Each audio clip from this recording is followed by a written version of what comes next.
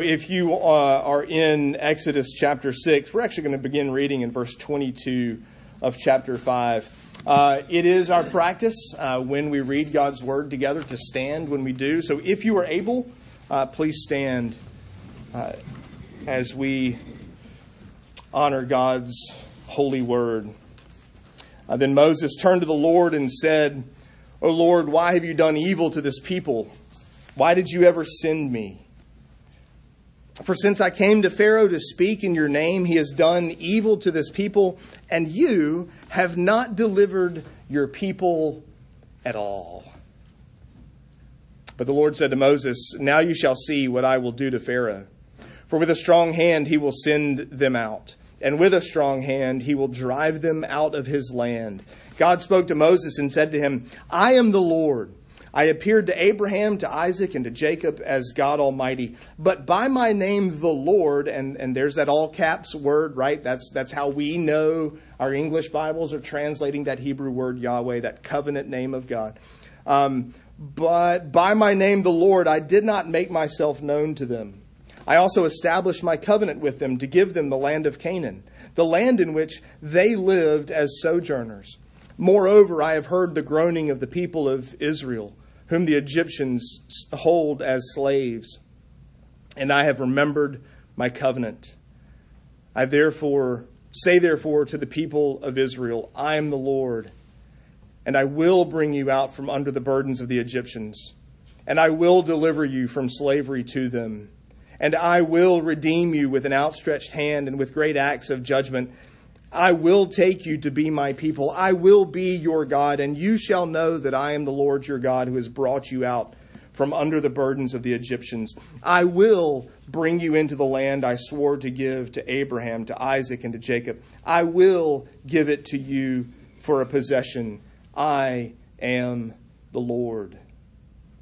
Moses spoke thus to the people of Israel, but they did not listen to Moses because of their broken spirit and harsh slavery. So the Lord said to Moses, "Go in, tell Pharaoh, king of Egypt, to let the people of Israel go out of this land." But Moses said to the Lord, "Behold, the people of Israel haven't listened to me. How then shall Pharaoh listen to me? For I am of uncircumcised lips." But the Lord spoke to Moses and Aaron and gave them a charge about the people of Israel and about Pharaoh, king of Egypt, to bring the people of Israel out of the land of Egypt. The grass withers, the flowers fade, but the word of the Lord stands forever. Let's pray together. Blessed Jesus, at your word, we are gathered all to hear you. Let our hearts and souls be stirred now to seek and love and fear you. By your teachings, sweet and holy, drawn from earth to love you solely. In Christ's name we pray. Amen. You may be seated. So here's a little insider info. You may not know this yet, but I'm here to just make sure you understand. Life doesn't always go the way you think it ought to. I'm just going to lay that out there for you. I know most of you have no idea what I'm talking about. I understand. That's fine. Maybe one day you will. But the reality is life doesn't always go the way we want it to, the way we think it should, the way we think it should if, quite honestly, God actually really did love me. We do that, right? We do this we examine the world in which we live. We watch our lives. We see how things are turning out for ourselves. And we realize this isn't what I expected. This isn't the way I thought this was going to go. And usually what that means is there's loss, there's hurt, there's distraction, there's pain, there's suffering, there's difficulty. Usually what we mean is, I expected everything to be great, smooth sailing, wonderful, and I'd have $1 bazillion, and I would own the company, and everybody would think, you're right, we had this plan,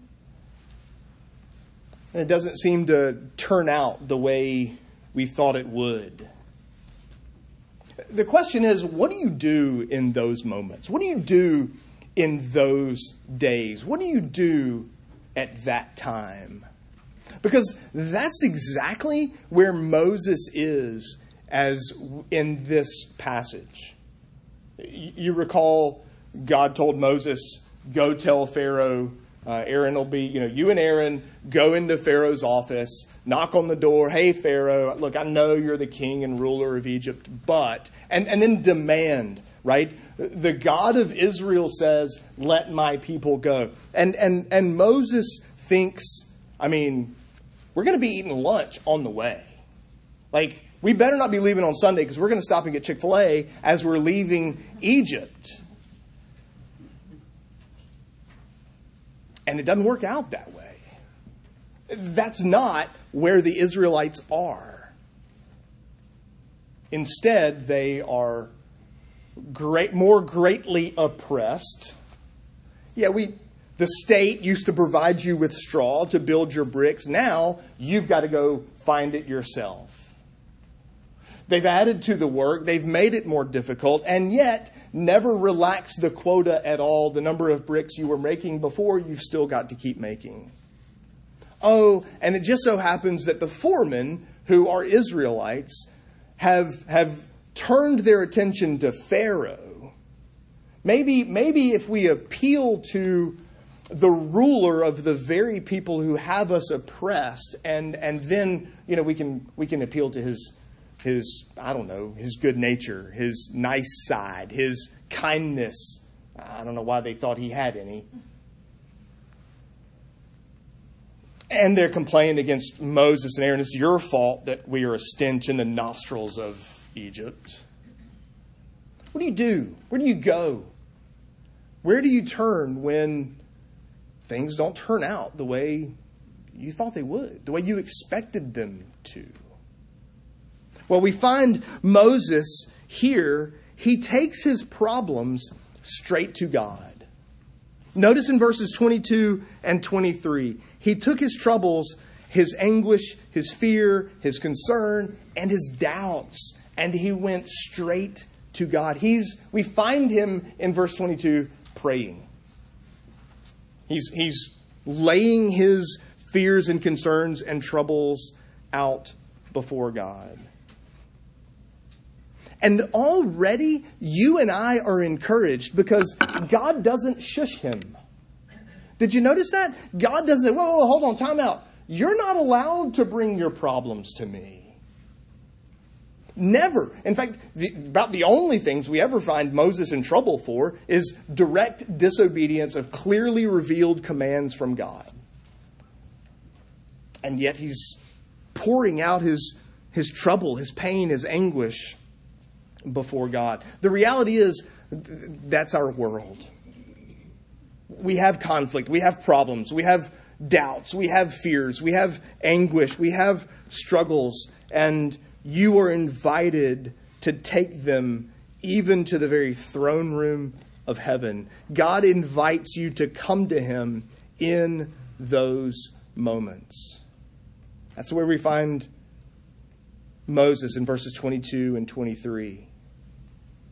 You want further evidence? Go read the book of Job. His friends are accusing him of some egregious sin, and he maintains his innocence throughout the book and yet asks God the hard questions. Need more evidence? Go read the Psalms when David pours out his heart and says, "How long, O Lord? Where are you? Why aren't you squashing your enemies? Why aren't you putting these wicked people to death? Why do the nations rage?" You want more evidence? Look at Jesus in the garden. Father, if there's a different cup I could drink, I would drink it. Or look at Jesus on the cross, quoting Psalm 22, my God, why have you forsaken me?" Believer, you need to be encouraged. You have the right to take your fears, your concerns, your doubts, your struggles. You are invited to lay those out before God. You're invited, welcomed into His presence. That's a truth that comforts us because we all have struggles. We all have doubts. But let me also caution you. Because notice what Moses actually says in these two verses. There are accusations against God. Very sort of specific accusations. God is now the cause of Israel's trouble. God, why have you done this evil to your own people? He's challenging, he's questioning God's character. He questions God's power. He questions God's wisdom. Why did you send me? You got the wrong guy. I'm not the guy that was supposed to go. In fact, I told you that back at the burning bush, and you wouldn't listen to me. God, you've either chosen poorly or you're mean to me and you're doing evil to the Israelites. You sending me on this fool's errand. There's a third complaint. We aren't delivered yet. Your people are still slaves in Egypt. Don't you care? Don't you love them? Don't you love them as much as I do? I mean, does it not bother you that your people that you promised to save are still slaves in Egypt? Like, your timing's all off. You're weak. You don't care. I mean, he's challenging God's wisdom, His character, His power. He's laying all of that out before God as an accusation against Him.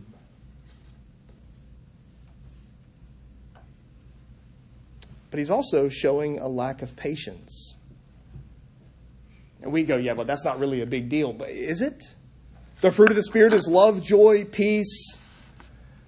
What's that next one?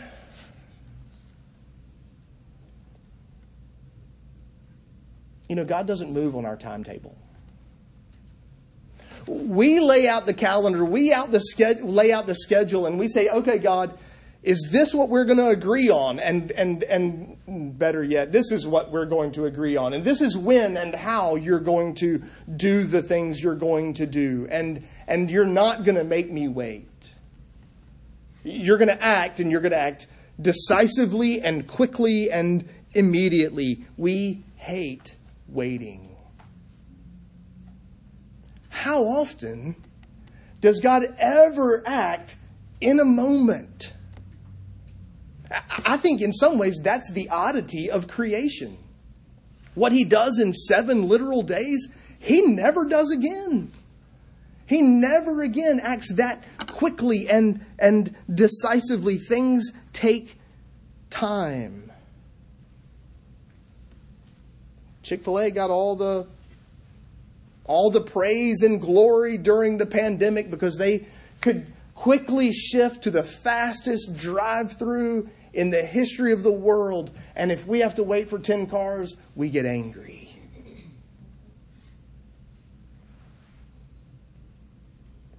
Yes, Moses comes to God with his fears and his concern and his doubts, but he's not completely guiltless. He's actually accusing God of being wicked, of being evil, of not caring about His people. And then we get God's response, God's answer to Moses' prayer. Notice, first of all, that God reminds Moses that He rules. He's the one who rules over creation and the hearts of rulers, even rulers over wicked lands like Egypt. And he also rules over time. That His wisdom, His time is the timetable we operate by, not our own. I'm not going to overly belabor this because we're going to make a bigger deal of this in a couple of weeks. But let me just make a couple of observations about God's sovereignty, God's authority, God's rule from this passage. Look at verse 1. He reminds Moses that everything is under his control. Just wait, Moses. Have a seat. Watch. You're about to see what's going to happen. Just a little advance warning to you and me. It still doesn't happen in an afternoon. It still takes months and months, perhaps years, before the Israelites are actually delivered. But God's telling Moses, Pharaoh is a pawn and I move him where I will. His desires, his actions are actually under my control. Yes, Pharaoh may think he's a god. And the Egyptians might think he's a god.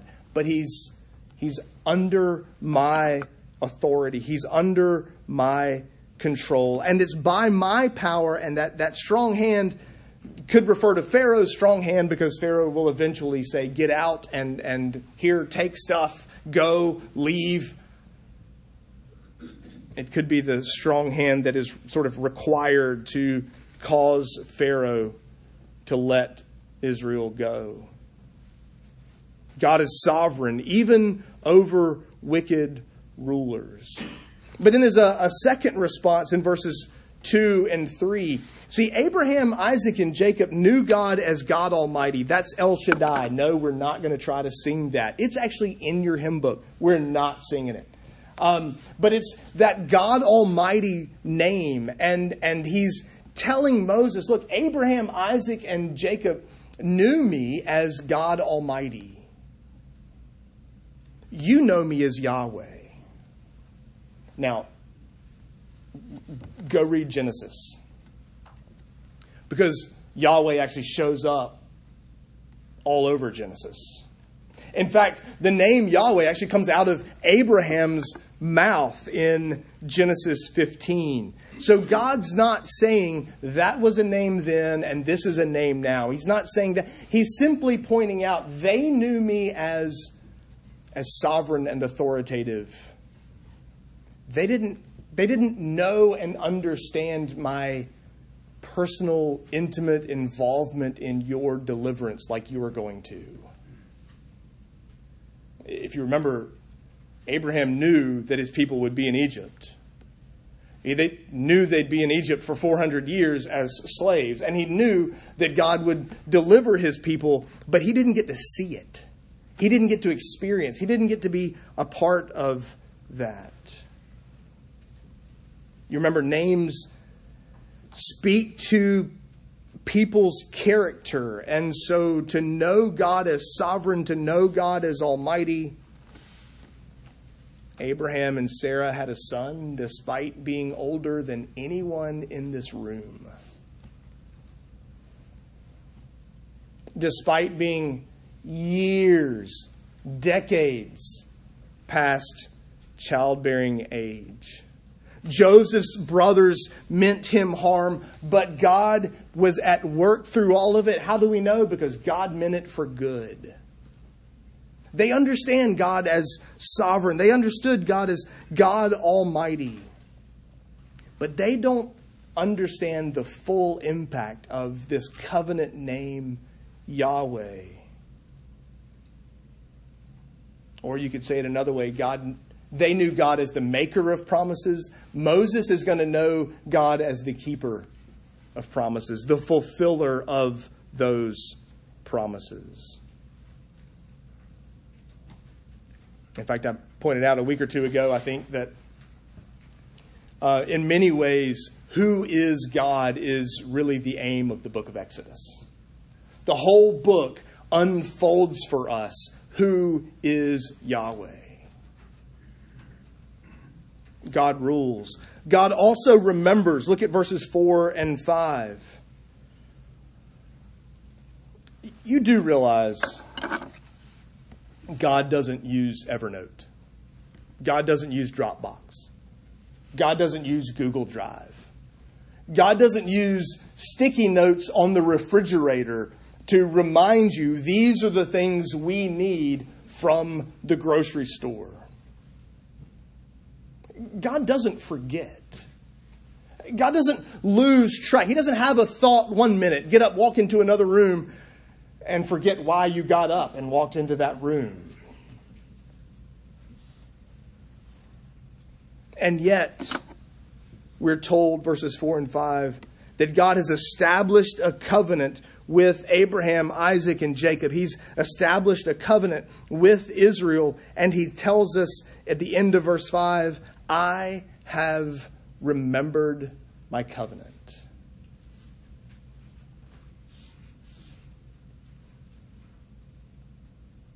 Moses has questioned God's character.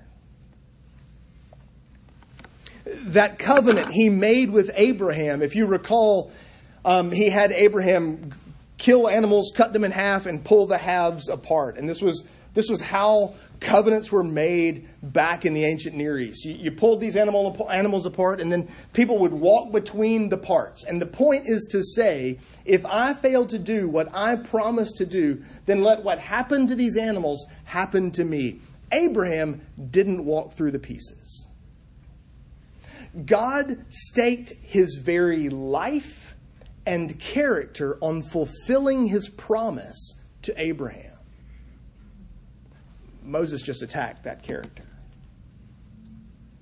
And God says, look, I understand. I've remembered my covenant. And what that means is if I don't do what I promised Abraham I would do 500 years ago, 400 years ago,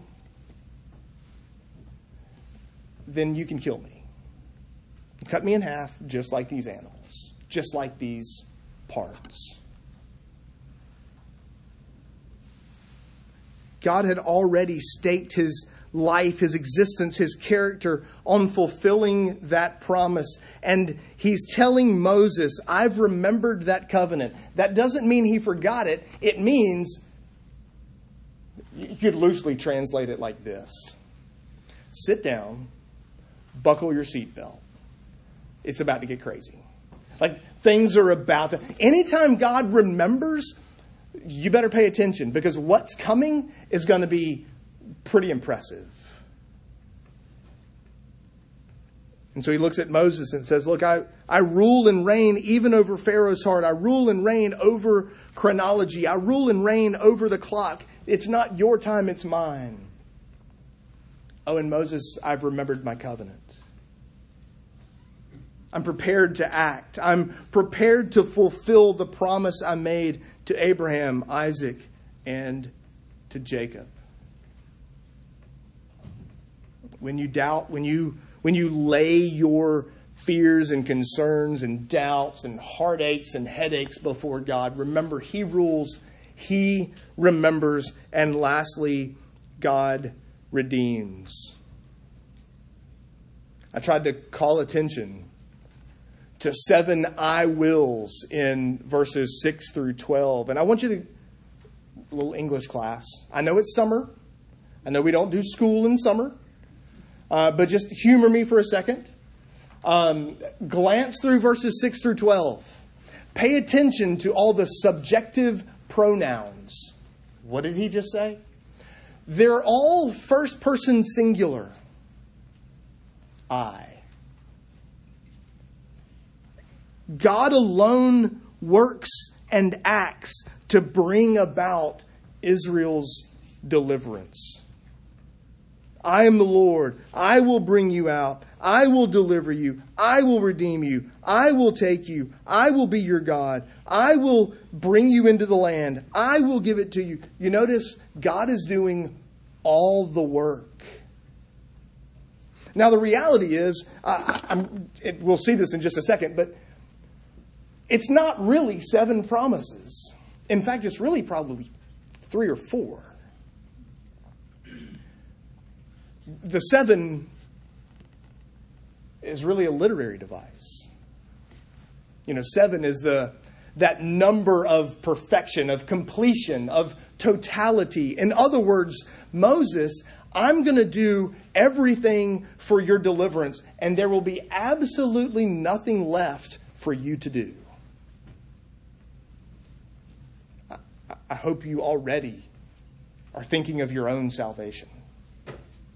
It's all of God's grace. It's all of His work. And there's nothing left for you to do. Well, but if I give a little more, that's not going to help.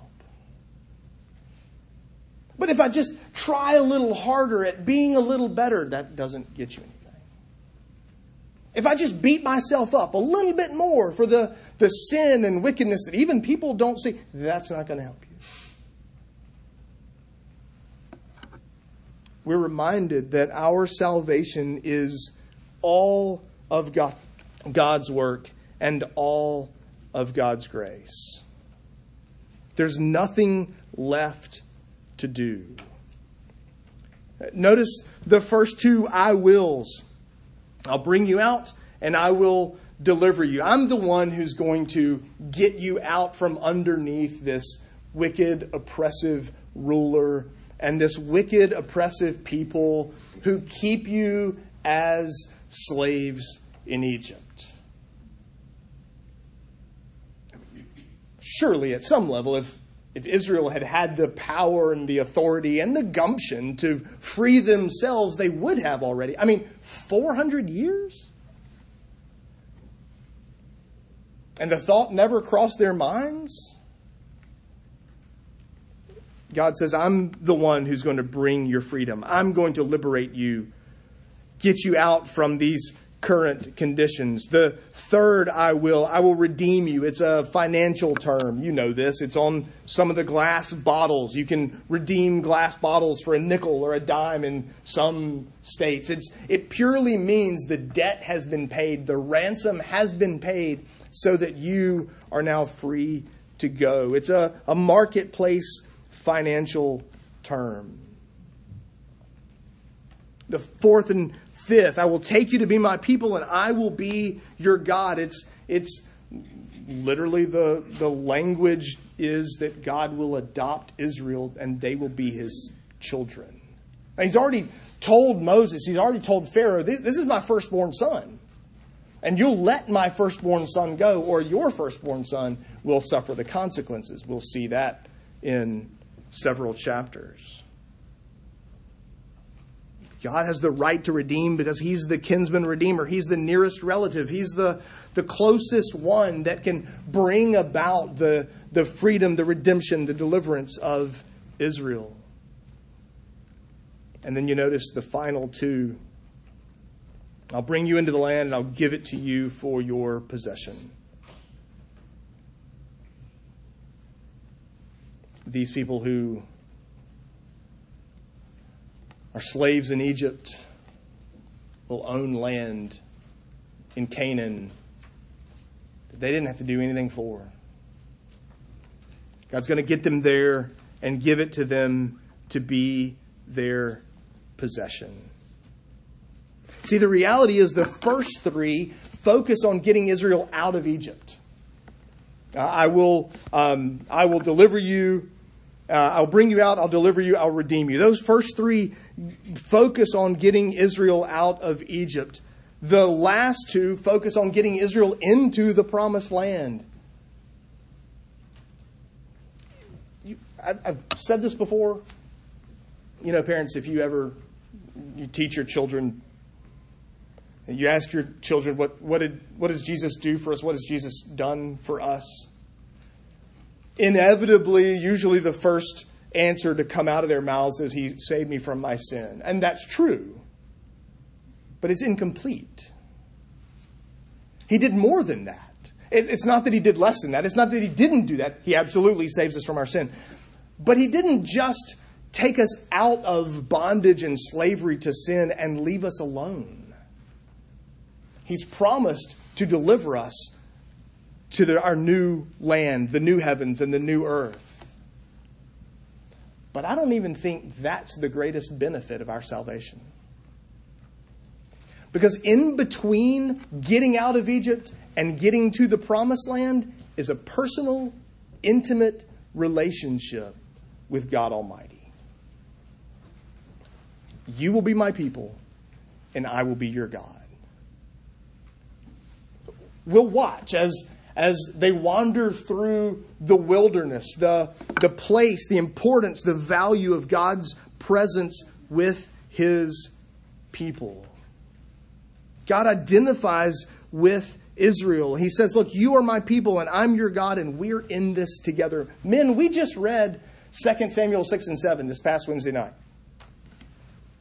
And we pointed out the fact that, David wanted to build a temple for God. And God said, look, you're not the one. So far, I've been in this tent, right? Because it's easy to pack up and move. Why? Because my people are mobile people.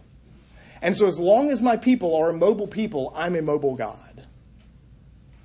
He identifies with his people. God is present with his people. Yes, take your fears, your doubts, your concerns to God. But remember that he rules, he remembers, and he redeems. Let me make just 3 applications from this passage.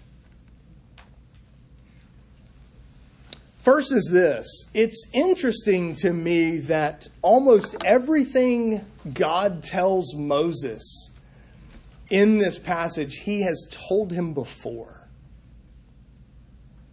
It's all there back in chapter 3 and the burning bush. He's just reminding Moses of the things he's already heard and already known.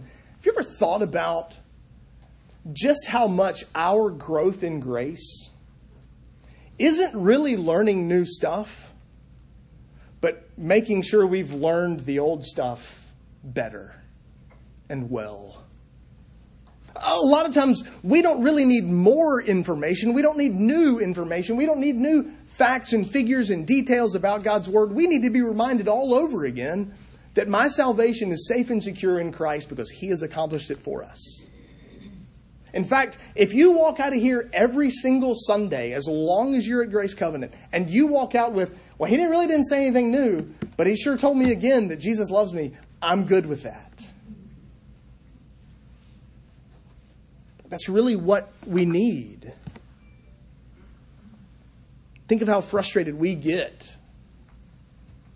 I'm told this is true of teenagers. I don't know if this is true or not.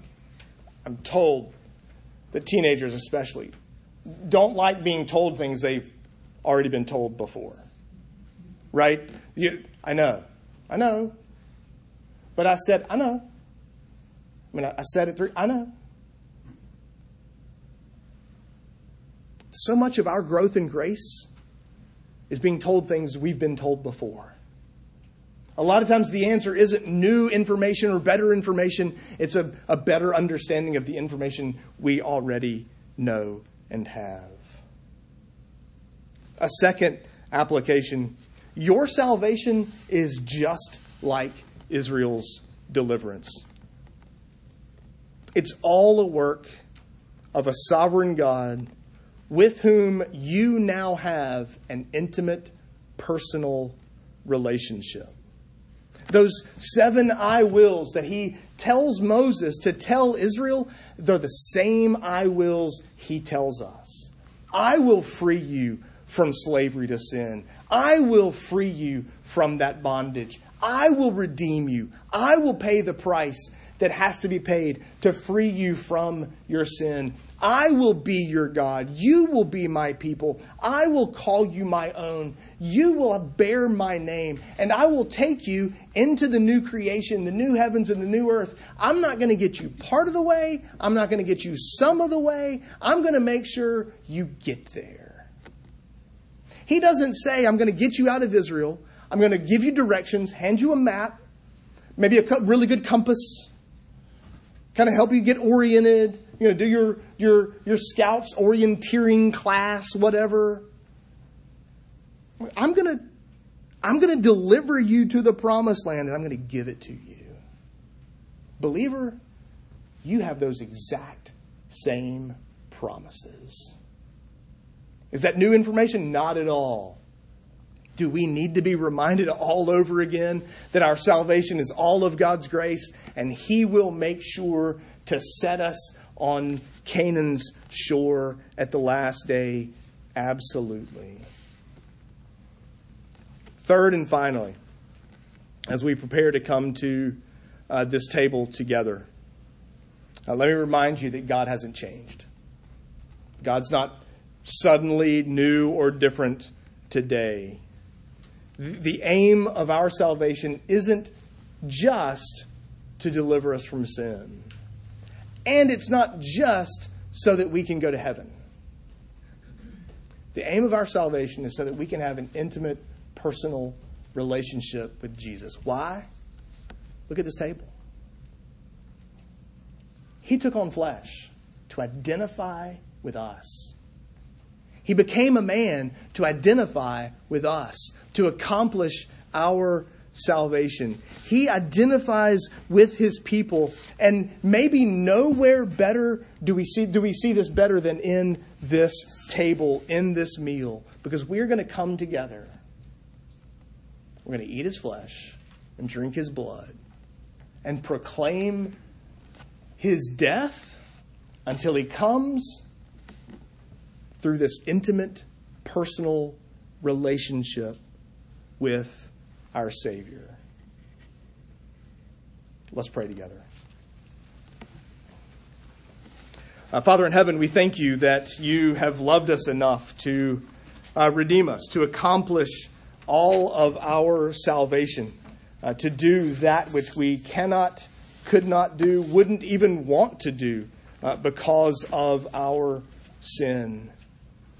Lord Jesus, we pray that even as we prepare in just a minute to come to this table, that you would remind us all over again of your work to save us, of your love for us, and your commitment to set our feet on Canaan's shore. We pray all of these things in Christ's name and for his sake. Amen.